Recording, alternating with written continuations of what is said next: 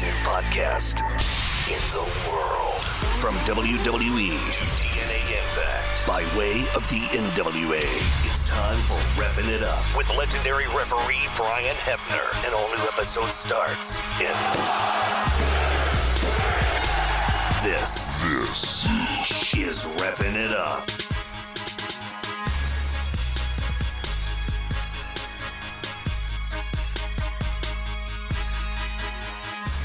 Welcome back to Refin' It Up. I am the man with the magical voice, RJ.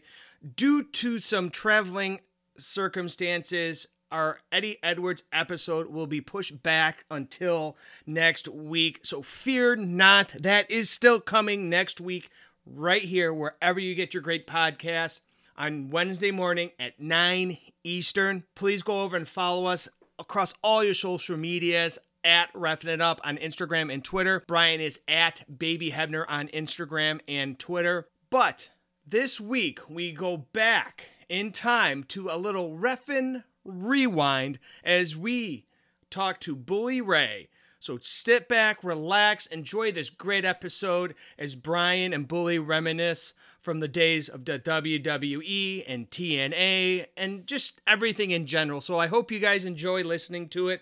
While you're listening, please head over across all your social media platforms and make sure you follow JD Hoop. He does the amazing graphics for the show each and every week. Follow him on Instagram and Twitter at JDHoop702.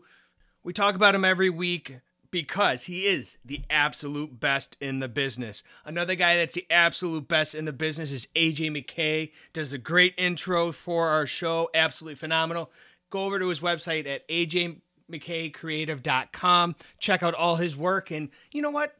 Hire him while you're at it, too, because he does absolutely phenomenal work. So go over and do those two things.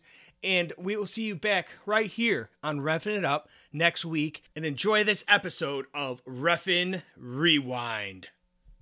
Howdy, folks. Double J here. That's right. That's JEFF, JARRE, That's Double J, Jeff Jarrett. Tune in here to Refin' It Up with my pals, RJ and Brian Hebner. It's really a great podcast. Tune in every Wednesday morning when it drops. Check them out on social media. Subscribe to the podcast. And man, this episode is a good one. He is a WWE Hall of Famer. He is a TNA Hall of Famer. One of the best tag team wrestlers of all time. And he's a death match god. Mr. Bully Ray. Bully, welcome to the show, man.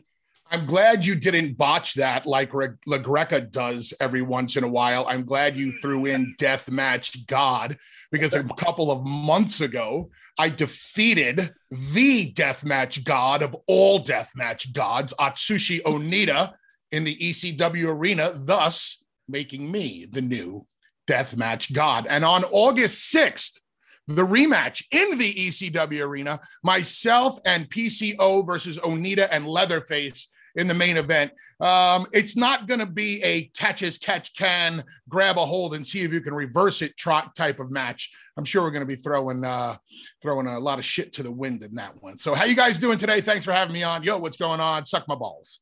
There you go. Hey, Bubba. Real quick, was that the one that me and you talked about, the death match that me and you talked about? Yes. Damn it. Told you I wanted you to be the referee. I know. So far, I asked you to be the referee of that match. I invited you on Busted Open to talk about your retirement. You turned down the match. You turned down Busted Open. But where am I today? I showed up for your podcast. Now, I will say this. RJ, No. The next words out of your mouth, I want to be thank and you. Thank you. Very, very. So, RJ, did I not say... Don't get me involved with this. No. I want you, did I or did I not? I'm already blushing and sweating, man. Bubba, fuck. So did I or did I not text you and even call you and say, look, I'll call Bubba, and I know Bubba would do it under normal circumstances, but he's probably hot at me to ask him to do this because I fucking turned him down on Busted Open, and I couldn't do the match. Did I or did I not say that? Not only Correct. did you not do the match, which I kind of understood, but I asked you to be on Busted Open to talk about your retirement. And I wanted to talk about your Uncle Dave, because we paid respect to him. And you said yes. You said yes at about 10 o'clock at night. And I'm not trying to make you cry over here. Don't get all emotional on me, okay? And then at 7:30 the next morning, I get a text from you saying, I can't make it on for this reason, and this reason. And I read between the lines and I knew you were drunk. That is absolutely correct. And you are reading the right lines. It was a big weekend for me, and I really, really felt bad. And I know you don't believe it, but I did. And I just knew that I was not going to get on there, embarrass myself, embarrass your show. And I did it out of respect, to be honest with you. And it was like, I'm not gonna be on there and be a fucking douche. It's all good. Don't worry about it. Let's have a good time today, and we'll talk about whatever you guys want to talk about. Cool deal. Awesome. But yeah, we wanted to touch briefly on, we were talking about when Brian first met you there in WWE, when you first got into the company there in 99. Just to reiterate what he said, was he basically was the driver for you and Devon early there in 99. Correct, Brian? For an appearance. Yes, correct. Is that the first time that you remember meeting Brian? I couldn't even tell you the first time I met Brian. I have zero recollection. But don't take that personally, because I have zero recollection of a lot of things. My brains have been scrambled a couple of times, and my memory back to then, I remember some of the more big deal events. Brian driving me and Devon to an appearance was not a big deal event. So thus I don't remember it. So, but I do remember Brian as a referee in the WWE. So to touch on that, and not to try and jog your brain, I just wanted you to know how it was when me and you met. So you guys were doing a show in Richmond, and you had recently just signed with WWE at that time. And you guys did an awesome appearance that I was actually really cool. I was talking to him about it. Y'all went to a black urban school in Richmond, and Jack Lanza asked me to carry you guys, and you guys were really weird about who drove you. And then y'all found out I was Earl's son, and they were like, you said, I don't give a fuck who he is. I don't know the motherfucker. So, yep. Sounds like something I would say. So I was like, well, fuck, I'm not driving. Hell no. And they were like, he's ribbing. He's fine. He knows you're Earl's son. He's safe. I said, okay, you sure? And then Devon, the baby face, comes to me. He's like, thank you, brother. He's playing with you and all that. I was like, all right, I don't want to start no shit. And he's like, you didn't start shit. He did. I was like, okay, never mind. So anyway, I took y'all to the school. It was awesome. Y'all touched so many kids' hearts. It was, and I don't know if you remember it or not, man, but there were some kids in there actually crying. They couldn't believe you guys were there. So I was in awe, because I was still, trying to get into the business at that point in time, just doing part-time stuff. And, that's where I first met you guys. We had a fun car conversation. It was very short because the school wasn't far from the Coliseum, but it was really, really neat. And that was the first time I met you guys. Kind of got to know who you were, not with the Dudley Boys, because I was totally mesmerized by the Dudley Boys and was really excited about when you guys got signed out of ECW, because I was a huge fan of y'all there. But so I was marking out like, okay, I get to carry the fucking Dudley Boys. You know what I mean? Like, so called all my buddies and let them know. And back then we wasn't like that. It was pagers and shit. So, but anyway, that's the first time, whether you remember it or not, I do. And it was awesome for me, Bubba. Well, I'm glad that you reminded me of the appearance and how the kids that we met were very happy to see us, and that we were able to touch some kids. WWE is all about trying to give back to the community as far back as I can remember. They had the Be a Star program, I believe it was called. No, wait. It wasn't Be a Star. That's, Wish a Star. No, it was something else that we were doing about reading. And I remember doing an appearance with me, Devon, and Stacy. And it was one of the first campaigns that I remember being a part of. I just don't remember. It wasn't Be a Star, because that was the anti-bullying campaign, which is one of the reasons why Bully Ray never showed up in the WWE, because of the Be a Star program that they had. But yeah, 99. All right. What else you got?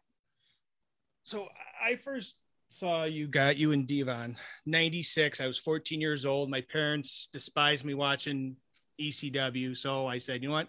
F you. I had a TV in my bedroom, watched it at 2:00 in the morning in Buffalo, New York. What was that moment? Was it an ECW, WWE that, the light switch went on and said, shit, this is really becoming a big deal. The Dudley Boys are over. Let's go to the moon. I don't know when that exact moment was. I just remember knowing that me and Devon had chemistry. Mm-hmm. I came in before Devon to ECW, then Devon came in and me and him feuded for the longest time. And I was a babyface at the time and Devon was a heel. And I knew at heart I could be a heel much better than I could be a babyface. So the way the Dudleys came together was very, very simple.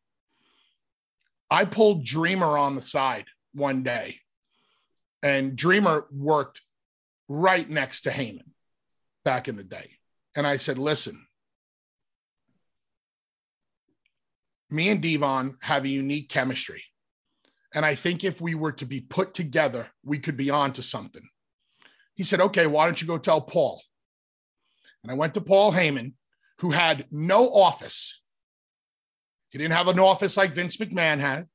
He doesn't have an office like Tony Khan has. He doesn't have an office like any other booker or promoter.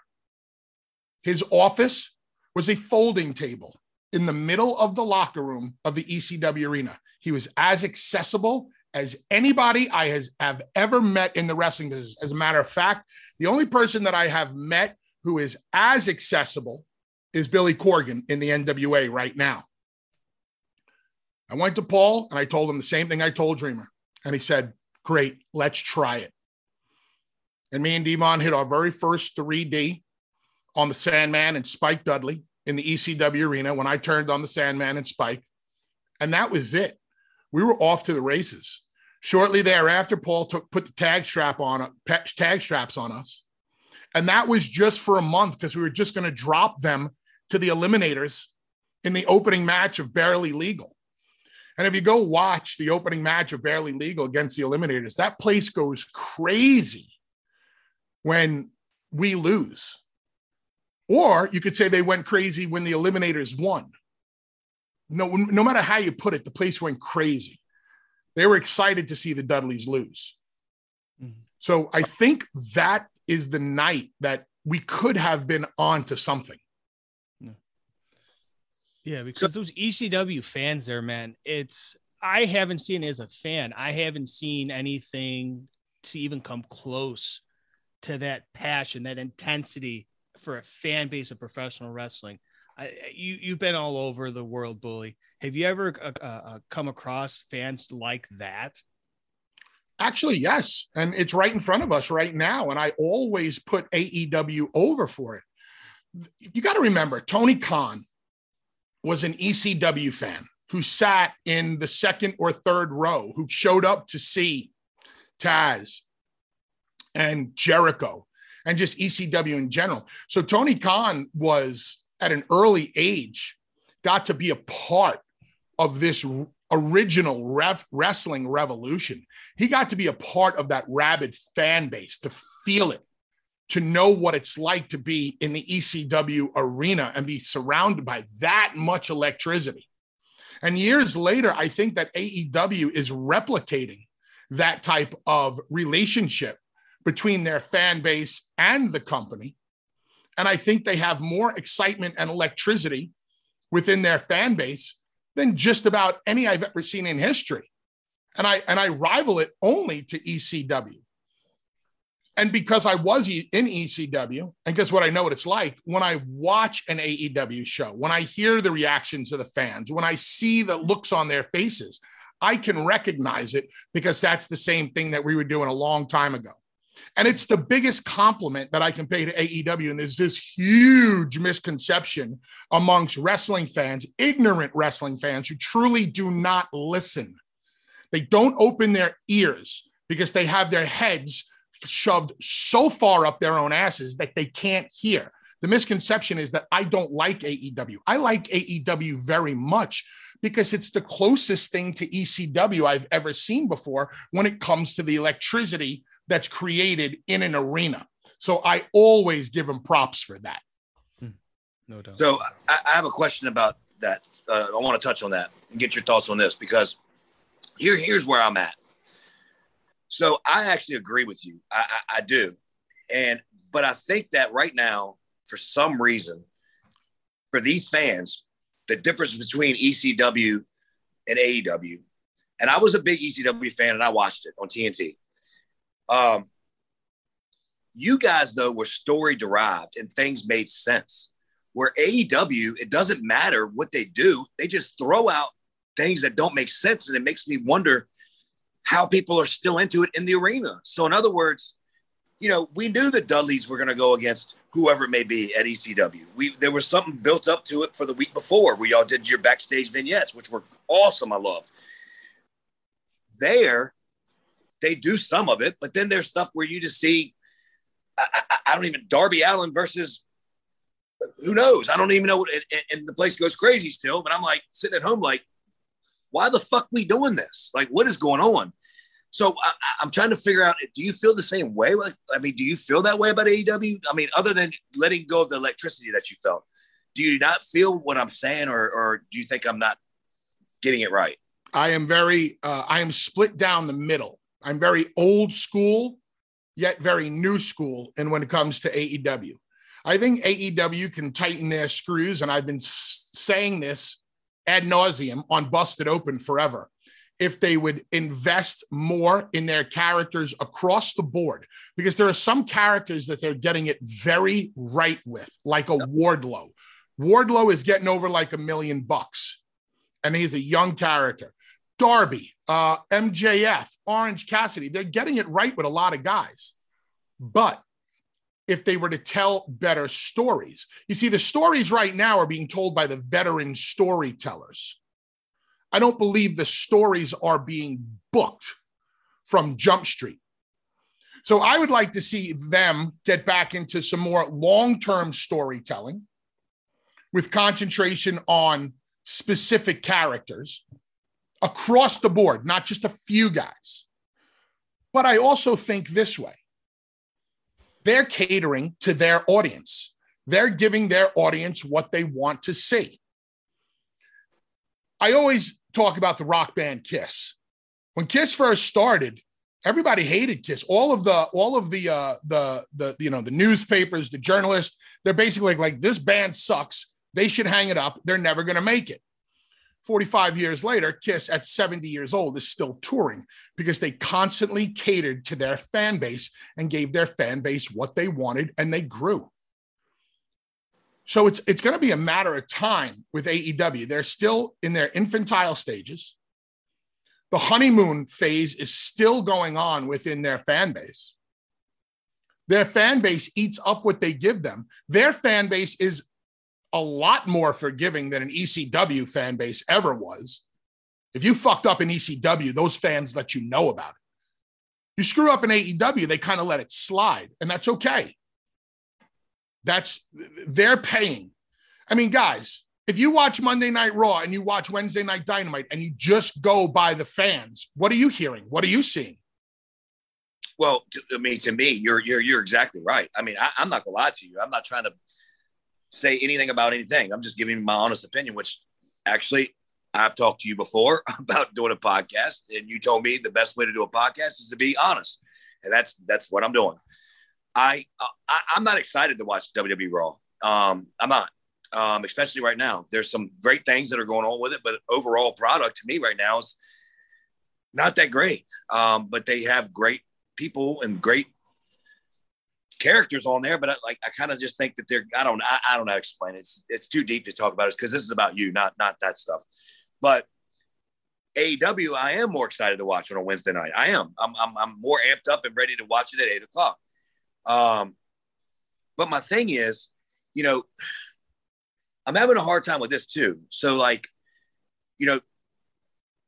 want to be hooked, and that's a huge thing. And that was something else you talked to me about when I talked to you personally about doing a podcast, and you said there needs to be a hook. People need to be hooked to listen to something, and why to listen next week. All right. Well, I feel that's the same way with a program. I feel like they're not doing a great job of hooking me. If they're not hooking me, and maybe I'm just too deep into the business to where it's harder to hook me, but I just don't feel like they're doing a great job of hooking somebody to go to the next week. Their ratings stay flat. Their ratings stay flat. I don't care what anybody says, unless they put on a super, super duper show or whatever, and then they go over to the 1 million. I mean, and I'm not trying to compare, but I'm just saying there was a wedding in TNA that did 1.5 million. And I think you know about that wedding. It might be, my number might be off, but I know it was over 1.4. But anyway. Actually, that's not, I don't know the exact number the wedding did with me and Brooke. I can tell you this. You talk about long-term storytelling. The only reason I'm going to bring this example up is because it's a good example of what long-term storytelling can do. Putting Dixie through a table was a 6-month story that I came up with. And I pitched to John Gaburik in Birmingham, England. I said, what if I could guarantee you a rating? I said, what if I could guarantee you ratings all the way up until the finale? And when I get you to the finale, we will pop a rating guaranteed.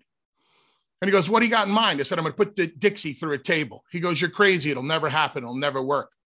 I said, okay. And I got up out of my chair and I went to go walk out of his office. I said, you're fucking crazy. You know damn well it would work. And before I could get my second foot out of the office, he goes, whoa, come back, turn around. Let me hear about this. And I laid out the entire 6-month arc. I go, by the time we get to New York in the summer, and I put her through a table and I follow through on my promise, I guarantee you it pops one of the highest numbers we've had here. And it popped a 1.41. And I'm proud to say that was written, produced, and directed by me. So there you go. There's a 1.41 rating. Or 1.4. I don't quite care what you call it. Right. You tell a story. You get people invested. You got good guys. You got bad guys. It can be done. It can. You're right. And I will say this. I have never heard. Well, we're at the Manhattan Center, right? Yeah. Okay. I'm like you. I get scrambled up too. But I have never in my life, for the amount of people that we had in there, when she went through that fucking table, when your eyes lit up, and if people have not seen this, please go back and watch this. I can't, RJ will have to put it out there or whatever, but what episode, however you fucking find, I don't know. But when he did that and put her ass through the table, his eyes lit up and just looked around at the Manhattan Center, and that place went fucking banana. As Pat Patterson would say. Yes, as Pat Patterson would say. That place was jumping. I got right now I swear to God, I'm getting goosebumps right now as I'm talking about it, because you're right. You're right, dude. They waited for it, and they were waiting for it after that 6-month period in New York, where you guys are from. And it was absolutely fucking amazing. And I'll have to put you over. If you're the one that put that arc together, wow. I didn't know that. It was my entire arc, because they had nothing going on for me at the time. So I had to come up with something that I knew would work if they ran with it. And this was, and Dixie played a great heel. Don't get me wrong. This was not Austin McMahon by any means. No. But Austin McMahon is the inspiration for Bully and Dixie. Absolutely. So, I'm guaranteeing that the female millionaire owner of TNA, this woman, is going to take a super bomb through a table. No doubt. And people are like, no, there's no way in hell this is going to happen. Yes, it is. And I'm guaranteeing it. And the story will have a beginning, a middle, and an end. And by the time we get to the end and you get your payoff, you're going to be going crazy, just like they were. So what does this have to do with AEW? I do believe at times they do tell stories with good payoffs, but I'd like to see it happen across the board for them. because I believe for them to get past their 1 million viewer mark, that's what you need. You need stories. You can't just go balls to the wall every single week with these crazy ass matches. People have to be able to sink their teeth into stuff a little bit more. But they do a great job of catering to their fan base. So did you just agree with me? Of course I agreed with you. Yeah. Yes. What you said made sense. Chuck one up for B-Hab. All right. Timestamp, and we'll isolate that. To go back on what we just talked about Dixie going through the table, was how involved was she? Was it something that obviously she did it, but was it something that she was hesitant about, or was she said, "Hey, bully, I know you're going to take care of me," or not? She, the way I sold it to Dixie was I told her that she would be so over with the fans for taking this bump. They would respect her so much. Brian, why are you laughing so hard? You're a fucking genius. You're a genius, bro. Oh God. Go ahead. I'm sorry. You gotta sell it somehow. What am I, first of all, she is going to be apprehensive about it. Her husband's going to be apprehensive about it. There's going to be a lot of people apprehensive about it because just out of sheer fear for her safety. I challenge anybody to put as many people through tables, females included, as I have, and then walk away unscathed. Does it tickle? No. But did they get hurt? No. So I had to sell her on something. And when I say sell her, I don't mean that in a bad way. I mean, I had to tell her a reason why I thought it was a good idea. First reason why it was a good idea is because it was a great story with a great payoff and a guaranteed ending. Second, I said, Dixie, I think the fans would revere you for being willing to do this. She agreed. Her husband, Serge, good dude, originally said no. And then it took a little massaging and a little convincing. And that was it. And as Brian knows, I'm pretty good at massaging and convincing. So I just want to say this real quick. For our listeners out there. So a small teeny list of just women. Terry Reynolds, Mae Young, Lita, Trish Stratus, Tori Wilson, Stacy Keibler, Jazz, Dixie Carter. Enough said. And I believe all of those women would come on and say that they were very well taken care of. Some more than others. It's not an easy bump to do at all. It's blind. And you got to hit your target perfectly. And you got to be able to control that woman in your arms, woman, person. Well, I've done it to guys too. So well, that day, Bubba, behind the curtain a little bit, nothing too much, but just, I remember that day when you and her went over some stuff before it. Didn't you tell her, you have to explain this to me. I'm not a worker. You know that. Didn't you tell her to squeeze the back of your head and hold on? Correct. Because okay. the closer I can keep somebody to me, the more control I have over them and the safer I can keep them. So how would she know when to let go to go through the table? Because it's kind of like you're both going to go through, right? Or is that the concept? I know that she's going to let go instinctually.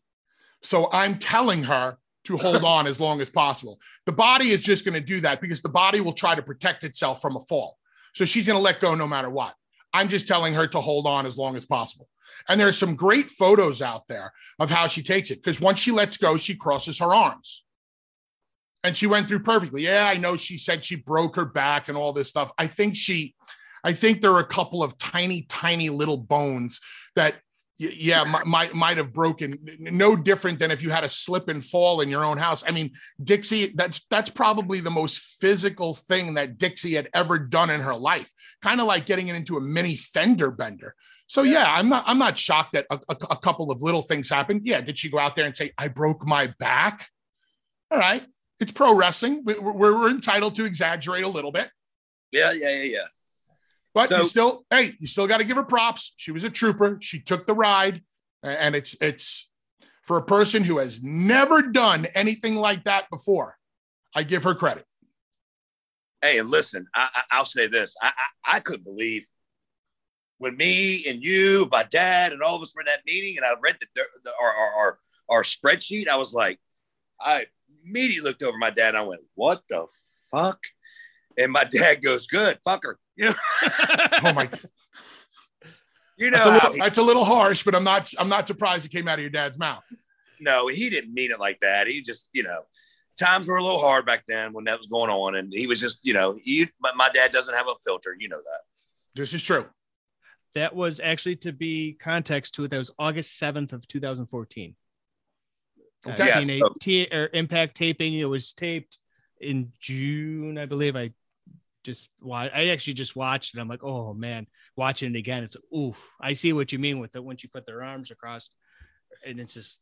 Is that something that you taught her to do? Is it just kind of reflexes, or? I told her to cross her arms. Yeah. Oh, you did? I didn't realize that. Yeah, absolutely. Yeah. I told her to hold on to the back of my head and then to cross her arms. Okay. I knew I heard you that. And I heard her. I couldn't hear her. That's the thing. She was like really scared. I knew that. And you were telling her, because I remember you exaggerating how to hold on to the back of your neck, basically, and back of the head. And I remember you picked her up and everything. And I didn't remember hearing about the crossing the arms. That's cool. I didn't know. The funniest thing is when Devon puts her up there, Devon makes sure he grabs her, grabs a bunch of a booty on the way up and pushes her up. And I was like, go figure, Devon. Oh God. Yeah, All right. So go ahead, RJ. You got something? I'm sorry. I'm taking over the fucking show. No, you're good. No, go ahead. I'm good. I'm just listening. Okay. So, Bubba, let me ask you this. And do you think that you and Devon being black and white kind of attracted both race, like, and showed that, a unity where back in the day when y'all first formed that, because back in the day when y'all first formed, what was the date on that? What was that? I think it was in 96. 96. It was, I got it up here. I think the pay-per-view was called, or the event was called Crossing the Line. Oh, wow. But no, we nenever thought of it in terms of black and white. Just like Ron and John, the APA, the Acolytes never thought of it in black and white. We were just, brothers from different mothers. And there hadn't been many successful, I don't remember there being any other successful black and white teams, but that's not the way we were looking at it. We knew we were onto something special because we could incite riots and we had something that nobody else had or very few teams had. And that was an awesome, brand new, unique tag team finish that nobody had ever done before. And doing the 3D, the Dudley Death Drop, that was it for us. And we protected our finish forever. You did. Forever. You did. Because I believe it was Motor City Machine Guns, correct? Chris Sabin finally kicked out of it. They kicked out. And I wish there could have been more of a story. And that's another story that I came up with. When me and Devon went our separate ways, we had to have a good reason, not just to break up for the sake of breaking up. And the story was that nobody had ever kicked out of our finish. And we were going to have our last match. And if we couldn't win our last match as a team, we were going to retire. And we hit the 3D on Sabin, and Sabin kicked out. And who covered Sabin? Devon. So technically, Sabin kicked out of Devon making the cover. And that was the first domino to fall in the Bully Ray story. Because the very next night, I turned on Devon and called him the weak link. To quote you, he called him the Marty Jannetty, correct? I might have said that. Yeah. I might have said that calling him the Marty Jannetty would have been too good for him. Now I'm just calling him the Devon of the team, or something like that. I wanted to come up with something worse. And no disrespect to Marty Jannetty. That was all said within the context of pro wrestling lore. One guy's Sean, one guy's Marty. So I said, you're not even the Marty, you're the Devon, which is worse. But once again, all in the context of storyline. Sure. So let me ask you this, Bubba. So I don't know if you've ever talked about this. I really don't. And hopefully it's something new. But I know you talk a lot. I mean, so, but to me, all right, I'll ask you this first. Let me ask you this first. And then I'll get to that. So your singles run in TNA, which I felt was fucking awesome. And I felt like it really made you, not that you weren't, but you were a tag team player, but I thought it made you a fucking phenomenal player. And I thought it showed the diversity that you have as a wrestler, as a pro wrestler in today's world. And I know this is weird, me putting you over. God damn, this is weird. Keep going. Wait, hold on. Let me hit the record isolate again, and we're good. Yeah. Okay, go ahead, Brian. But no, I'm being serious. I just felt like it was unbelievable, and I thought the things you were doing was just mind-boggling to me. And it's only because I only watched you as a tag team guy for the most part. How important, or where does that rank as far as your single run as Bully Ray in TNA? Like, what is it? Where's it go in your vault? It's hard to put it it's hard to put a number on it, but it's up there because it's something I never expected to do. I always wanted to be a tag team guy, and I became one half of the most successful tag team that ever lived. And just remember what I'm saying, successful. I didn't say greatest tag team that ever lived. The Road Warriors are the greatest tag team that ever lived. But I'll be damned, there's no tag team on the planet then, now, forever, probably, who will ever be as successful as me and Devon were. We conquered tag team wrestling across the entire planet. But when I had the opportunity to do Bully Ray, I never expected this level of success. And I'm proud of my work as Bully Ray in TNA. I'm proud that I was able to become a 2-time world champion. I'm proud of the Aces and Eights storyline. I'm proud of my work with Hulk and with Sting and with AJ Styles and with Jeff Hardy and any other person that I came in contact with, and Dixie Carter. So it ranks right up there because it was a hell of a run. And there's still a run left. Wow. But it has to be in the perfect company. I am working with the NWA right now,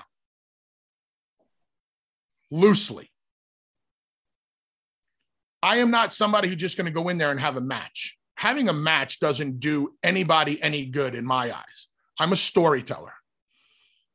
I'm not going to come in for one shot, and I don't care if you tell me I'm coming in for one shot and you're putting your world heavyweight championship on me, and then I'm coming in for another shot just to drop it back to somebody. That doesn't do anybody any good. There's no story. There's nothing for people to sink their teeth into. Now, if you want to bring me in and I'll win the championship on night one, but 3 months later I'll drop it back, different story, because we can tell a story and we can get your guy over. And this is one of the reasons why I like the NWA so much, because Billy Corgan allows the talent to be talented. He allows the talent to go out there and do what they do and tell their stories the way they see fit. He sets parameters, and then you go out there and you tell the story, which is what I enjoy. Obviously, in the WWE, everything is under a microscope right now with creative. You tell the stories that they want you to tell. AEW, not as much focused on the long-term story as there is the short-term story. Okay. That's why I like what the NWA is doing. All right. And then here was my second question to lead up to that. So the Aces and Eights was done so well. And I was in the company, and I was so excited about watching it grow each and every week. And, I was privy to the meetings as well as you. And I was surprised at different things I would read and all that stuff. And I just thought the setup was really, really well. I feel like, and then you can correct me when I'm done, but I feel like Eric Bischoff was behind most of that. I don't know that for sure. but it felt like it in the meetings because he was very vocal when it came to that part of our meeting when it came to the aces and eights. But and I don't know if you've touched on it. I really don't. So I know you don't like to talk about repetitive stuff. So if it is, then just quickly get on it and we'll get to something else. But why? Because I felt it was so wrong, you dropping the strap at that point in time to Chris Sabin. I don't feel like that was the right, appropriate time. I really, really don't. And once again, if you've talked about this and you don't want to bore people, my show's fairly new, so this may be really good for them. I don't know.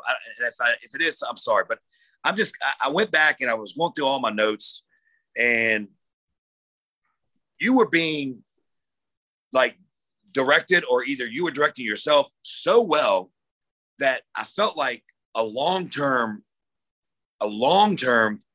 title reign was what needed to be happening. I'll stop you right there. Perfect. Stop me there. Me dropping the belt to Sabin was never supposed to happen. That wasn't the plan. The plan was I was going to win the World Heavyweight Championship at Lockdown in San Antonio and beat Jeff Hardy. And I was going to hold that championship all the way until Bound for Glory. Nice little 9-month run as the world champion. Chris Sabin had gotten hurt and hurt his knee. His ACL. Yep. Unfortunate injury. And to my recollection, if I have the story correct, and I did recently talk about this on 83 Weeks with Eric Bischoff and Conrad, I don't believe TNA wanted to pay for his surgery. I don't know if they ever did. But to compensate him for getting hurt in their ring, they put the World Heavyweight Championship on him for 1 month. And I told them, this is not a smart decision because it is going to affect Chris Sabin. I said, this is not going to be good for him. He's going to win, and the people are going to go crazy because he beat me. But then he's going to drop it back a month later. And where is that going to leave him? How does this do Chris Sabin any good? But this was a decision that went way beyond Eric Bischoff. Eric Bischoff agreed with me. I think it went way beyond Dixie Carter. I think it went straight to the people who cut the checks. And Eric said, just go out there and lay down. We'll get past it and we'll move on. That's my recollection of the story. Sabin was never in the equation, not because Chris Sabin is not a great wrestler. He just wasn't part of the equation. It was Bully's the heel, and he's going to run parallel to AJ up until Bound for Glory.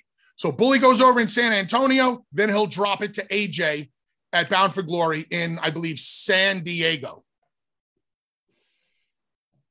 Now, when I dropped it to AJ, people loved it. But they would have loved it even more if I hadn't dropped it to Sabin 4 or 5 months earlier. Wow. So, and anybody that wants to come on and refute that story, I'll go one-on-one with them. So let me ask you this. Do you feel like if that would have been different, things would have been different for the company and yourself? In other words, do you feel like, because I do feel like that, because I think the momentum was there. Do you feel like if that decision wasn't made, do you think, I'm not saying would have saved that current regime of TNA, I'm just saying, but like, do you think that would have done a lot of good to not have that done? No, I don't think it mattered either way. I don't think the direction that TNA went in had nothing to do with the boys or the effort of the locker room. It had to do with the decisions that were made way above our pay grades. Right. So dropping the strap to Chris Sabin didn't affect the trajectory of the company. Didn't help it, didn't hurt it. It just was what it was. It lasted a month and then it was over with. I think the company would have been exactly where it is today, no matter whether that title change would have happened or not. Yeah, that AJ match was 2013 Bound for Glory in San Diego. Yep. Go ahead, Brian. Sorry. No, you're good. So, Bubba, what means more to you in your career? If you don't know, then that's cool too. Any tag team title you've won or the world title? I think they're synonymous. I mean, when you win your first ECW championship like we did, or do you win your first WWE championship like you did, or unifying the WWE and WCW, winning the WCW World Tag Team Championships, even though it was under the WWE umbrella. Some people say, well, you never won the WCW championships because you never really went to WCW. We had the opportunity to go to WCW. We turned it down. And don't you think that if we would have went to WCW, we would have dominated the tag team division over there like we did in every other company on the fucking planet? So that's another asinine thing for people to say, and then there's one of the biggest ones for us was the IWGP, the New Japan. We are 2-time IWGP World Tag Team Championships. Never in my life did I see that happening. We won the All Japan Tag League, one of the only teams to go undefeated in the All Japan tournament, and then to beat the Great Muta and Akibono in the finals. It's amazing. A lot of shit that me and Devon did that people just either have forgotten about or don't realize. It's a hell of a career. And then to top it off, having a world, 2-time world heavyweight champion. Hey, going to Ring of Honor and being a 6-man champion with the Briscoes.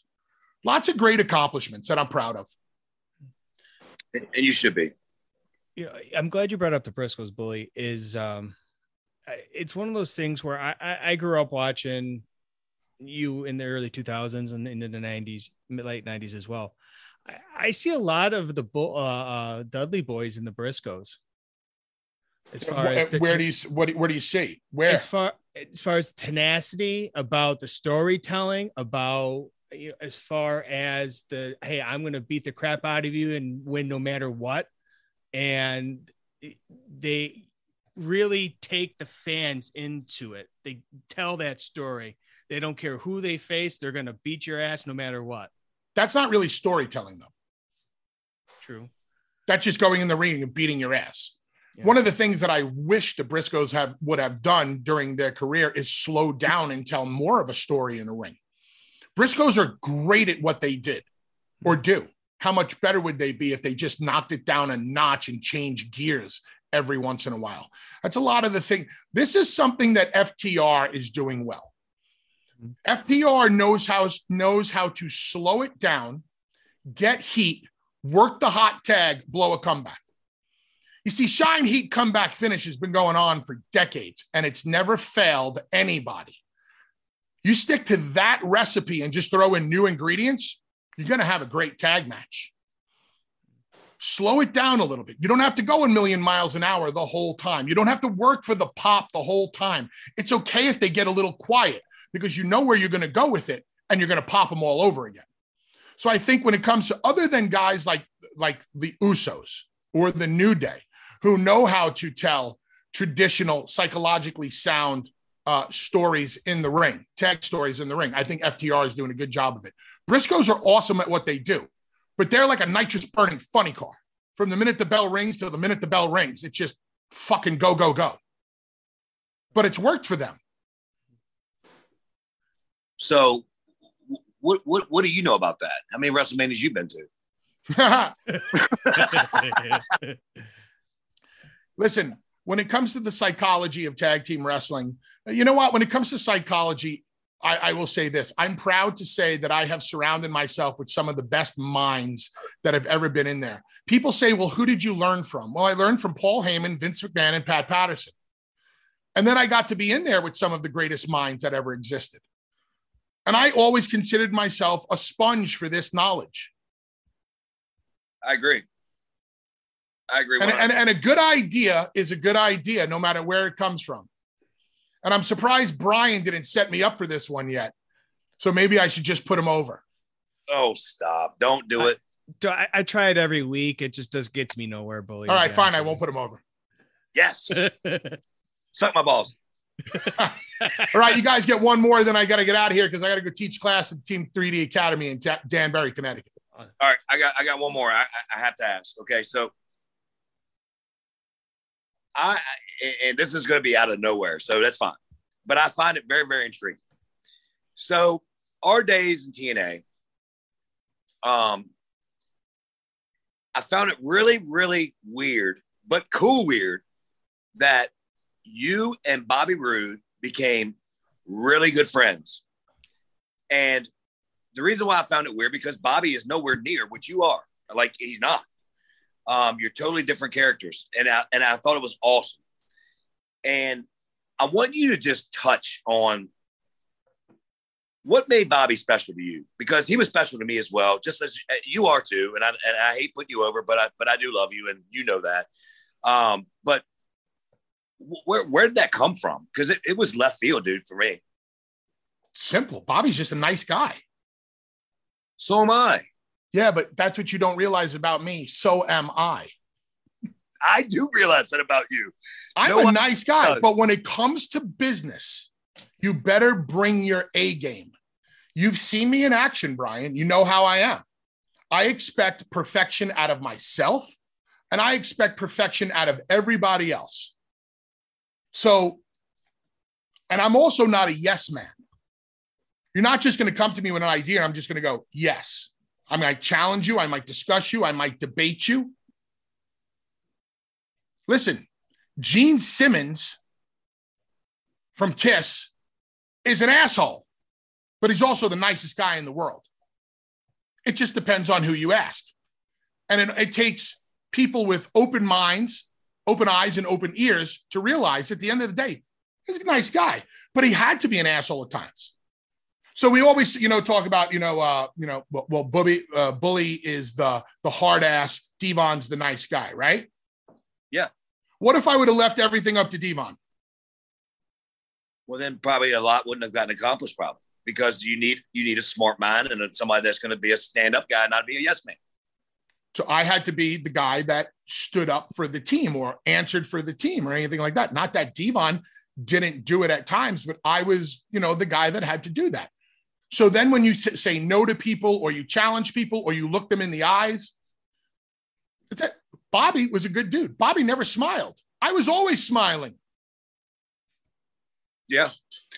Well, Bobby's got one hell of a resting bitch face.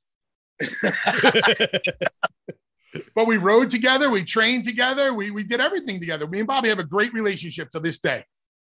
And I think that's awesome. And I wanted to put that over because it was very evident. It was awesome because me and Bobby were totally different relationship than me and you, which is that's life. I mean, everybody doesn't have the same relationship, but it took me work to get to you.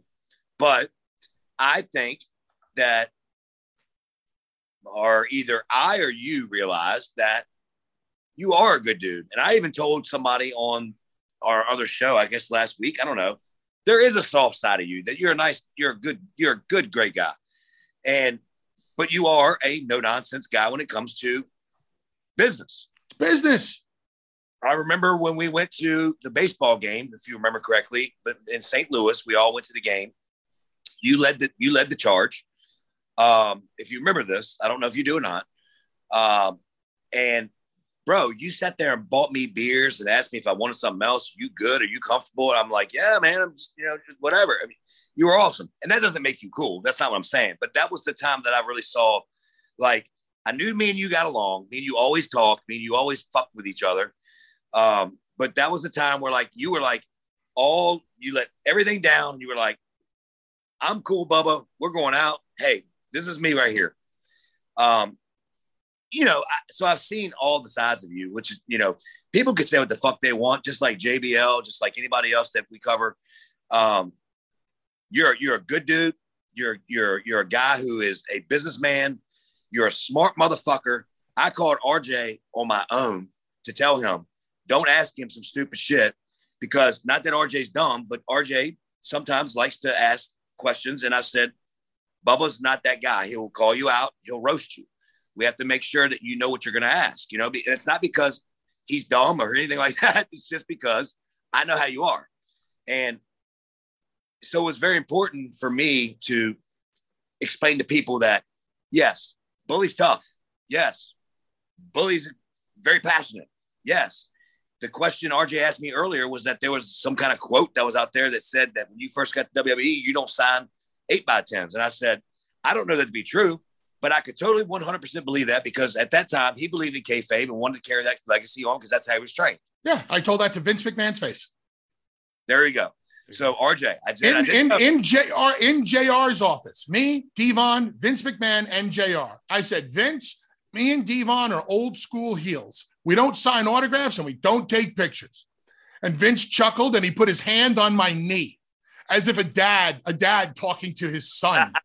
And he said, Bubba, you will take pictures and you will sign autographs. And the light bulb went off and I realized I was in a different company. I knew I was in the big leagues now. And I was like, you're right, Vince, we'll sign autographs and we'll take pictures. To me, when you came up in ECW, you always wanted to keep your gimmick strong. And I thought that the WWE was hiring the ECW version of the Dudleys. I thought they wanted that to carry over. Makes sense. WWE was investing in two guys that they knew that they could count on. They didn't necessarily want the ECW Dudleys. They just wanted the Dudleys because this was one hell of a team. Do you know that the WWE never, ever, ever told the story of the Dudley Boys? I can totally believe that. They never did. All we knew was the Dudleys were from ECW. We didn't know about the brothers from different mothers and the lineage and Big Daddy Dudley and all of that stuff. So, I mean, yeah, I did say that to Vince's face. That's crazy. And I've said a lot of things to Vince's face. And if I say it to Vince's face, you don't think I'll say it to the boys too? This is business, man. I know how to conduct myself as a professional. And anybody who can ever say, and I know that there's a couple of guys out there who talk so much shit about me. Oh, he said this or he did this. If I said something to you or did something to you that has rubbed you the wrong way to this day, you probably deserved it. Right. Because you were probably a prick or unprofessional or didn't belong in that ring in the first place. I agree, man. And we won't hold you up. I know you got some plans, and I really, really appreciate it. We both really appreciate it. And you were awesome as always. I hate to say it, but goddamn, Bully, you're great. Fuck. Yep. Glad you agree. Thanks for having me on. I appreciate it. I think you're doing a great job with this podcast. Keep up the great work, and thank you everybody for tuning in today. Hey, anything else you want to put to put yourself over? I mean, I know you always want to do that. Actually, I never do. Well, what you're on Busted Open Radio, like a couple days a week, right? 3? Yes. You can listen to Busted Open Monday through Saturday from 9 a.m. to noon. And I am on every Monday, every Tuesday, and every Thursday. And our Busted Open Masters Class podcast drops every Sunday. Live radio, 3 hours every day, podcasts every day, specialties podcasts on Sundays. Busted Open, the #1 pro wrestling radio show on the planet and the #1 sports show on the entire Sirius XM platform. Well, we'll see about that shit. Good luck. I'm kidding. Hey, come and get it. Hey, Bubba, thank you so much, man. We really do appreciate it. Take care, guys. Thank you. Thanks, buddy. Thank you, buddy.